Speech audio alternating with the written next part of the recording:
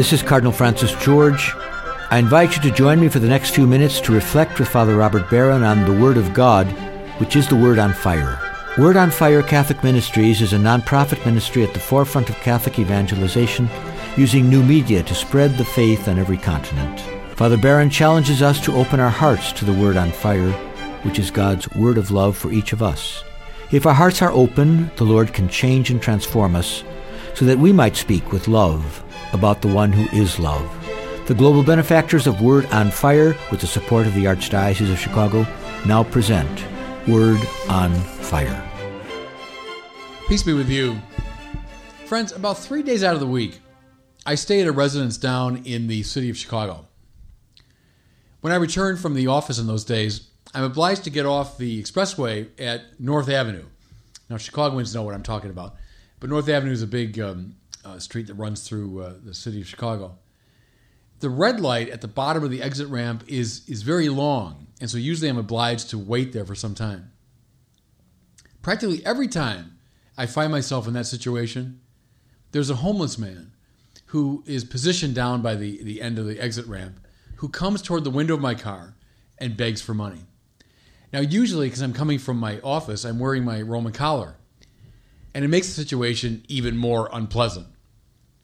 Now, I'll admit that sometimes I give the man, and there's actually many different people that work out of that position. Sometimes I'll give these people some money. But most of the time, to be honest, my window stays rolled up, and the excuses roll through my head. Well, he'll just use the money for drinks or drugs or something that will harm him. Why should I just hand him my hard-earned money? Why can't he get a job like everybody else? Always, he makes me feel uncomfortable. Largely because of our gospel for this week. The story of Lazarus and the rich man. And you know, the fact that it makes me uncomfortable is very good. This famous parable of Jesus is meant to bother us. Listen now, especially those who, let's face it, like most of us, who are relatively rich, relatively well-to-do. It's meant to get under our skin. It's meant to annoy us. It's like that irritant that compels the oyster to produce a beautiful pearl. Sometimes it's the irritant that gets into our soul and under our skin that produces something beautiful in us. Let's look at the story now and notice how artfully it's told. It's so typical of St. Luke, who was a great literary artist.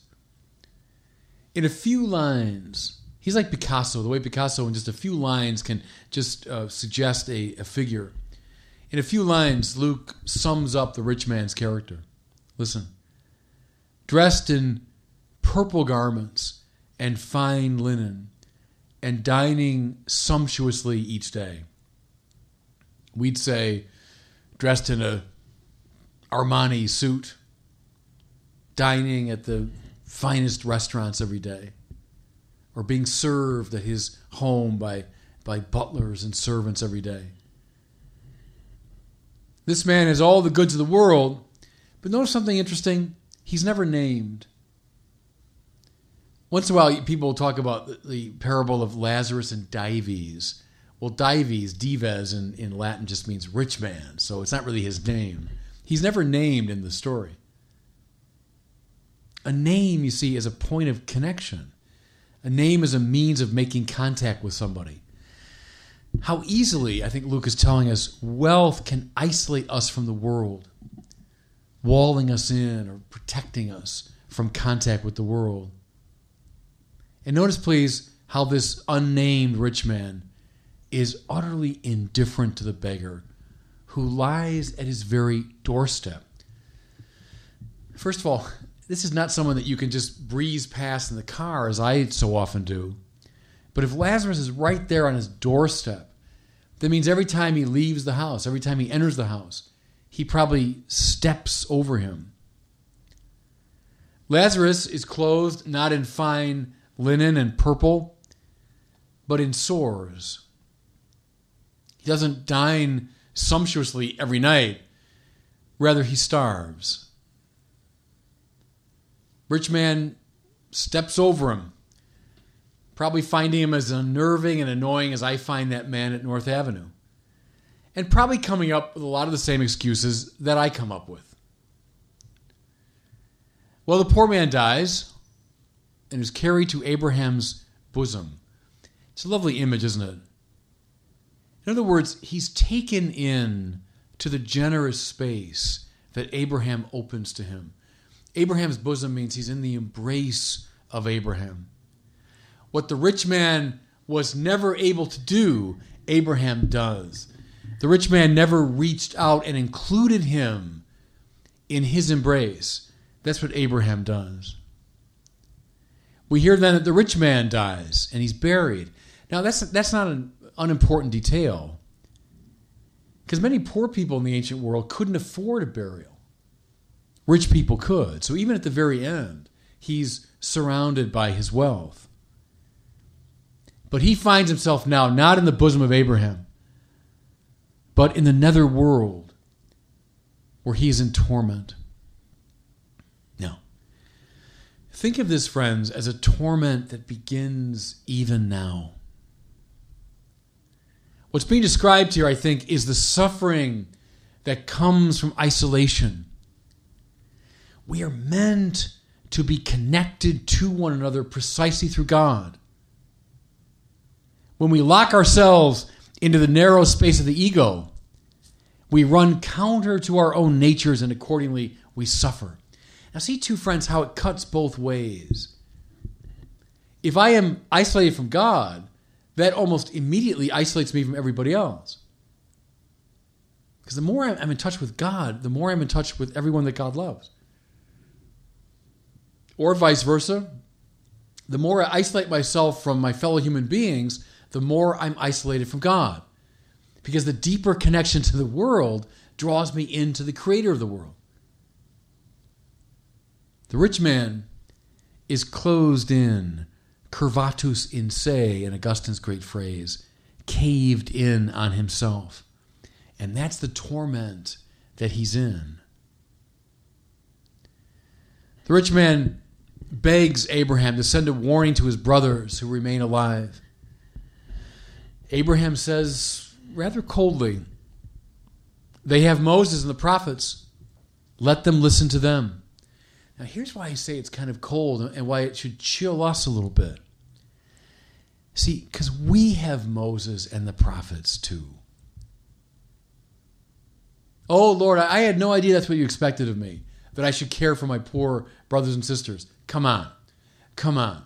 We have Moses and the prophets too. In our first reading for today, we hear from one of the most powerful of the prophets, Amos. Amos, who consistently rails against the luxury of the rich and their indifference to the poor. Again and again, Amos and Hosea, Jeremiah, Isaiah, all the great prophets call us to a deep attentiveness to the poor. Remind us of the isolating danger of wealth. Are we listening to them? See, that's the challenge here. Oh, if only I knew. Come on. Come on. We all know. The social teaching of the Catholic Church, something I feel very passionately about, is rooted ultimately in these biblical intuitions. I would identify the foundational insight of Catholic social teaching that God is the Lord of creation and hence the owner of all things. Let me say it again. The Creator God is the Lord of creation and therefore the owner of all things. Nothing finally belongs to any of us.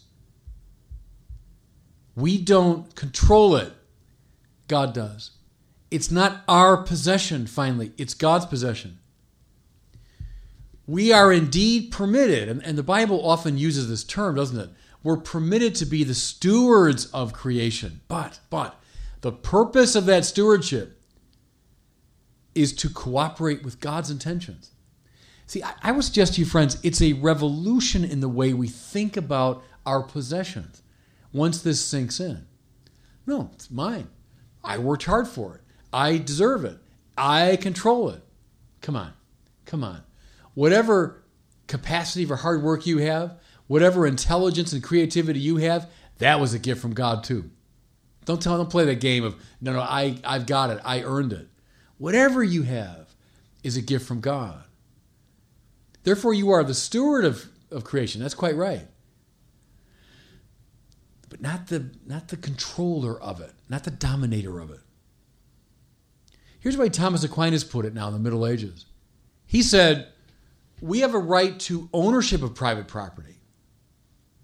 But, in regard to the use of our private property, the common good must always be paramount. That's an extraordinary claim. Yeah, I can be a steward of part of God's creation. I can own property or money or whatever.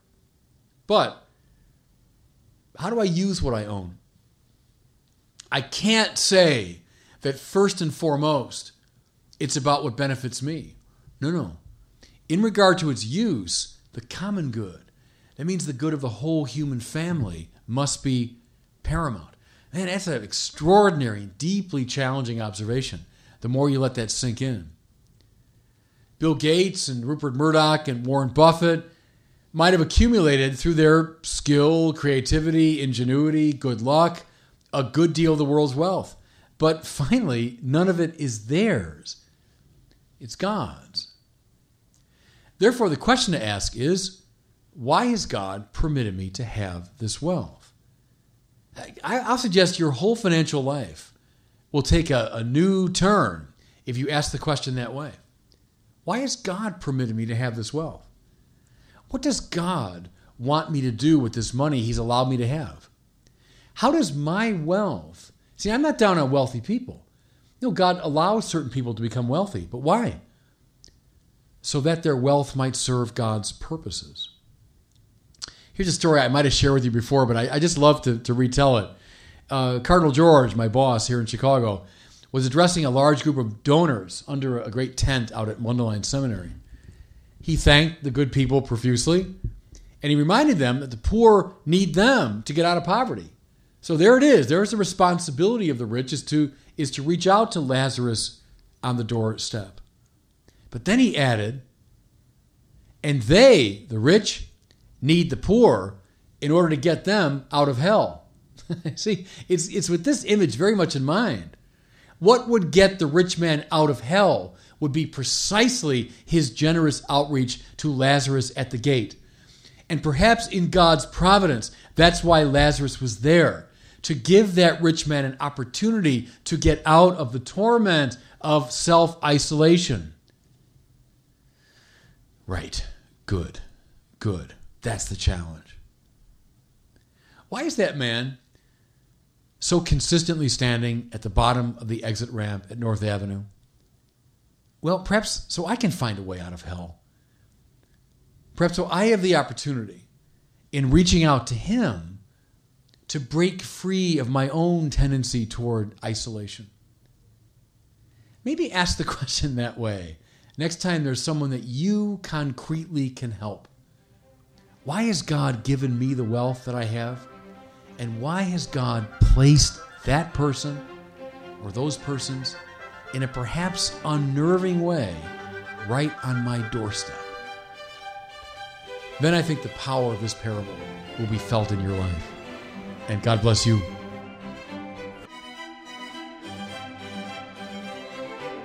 I hope you were moved today by the Word on Fire. I pray that together we might become a people on fire with love for God and neighbor here in Chicago and wherever these words are heard. Until we join Father Barron again next week, I'm Cardinal Francis George, and I pray that God will bless you and those you love. Father Robert Barron is combating the crisis of faith in our culture. Father Barron's expanded website can deepen your faith, give you new insights into scriptures, and help you become a better Christian. Go to wordonfire.org and tap into Father Barron's compelling videos, sermons, articles, and much more. Wordonfire.org. Connect with one of the Catholic Church's best messengers, every day, everywhere.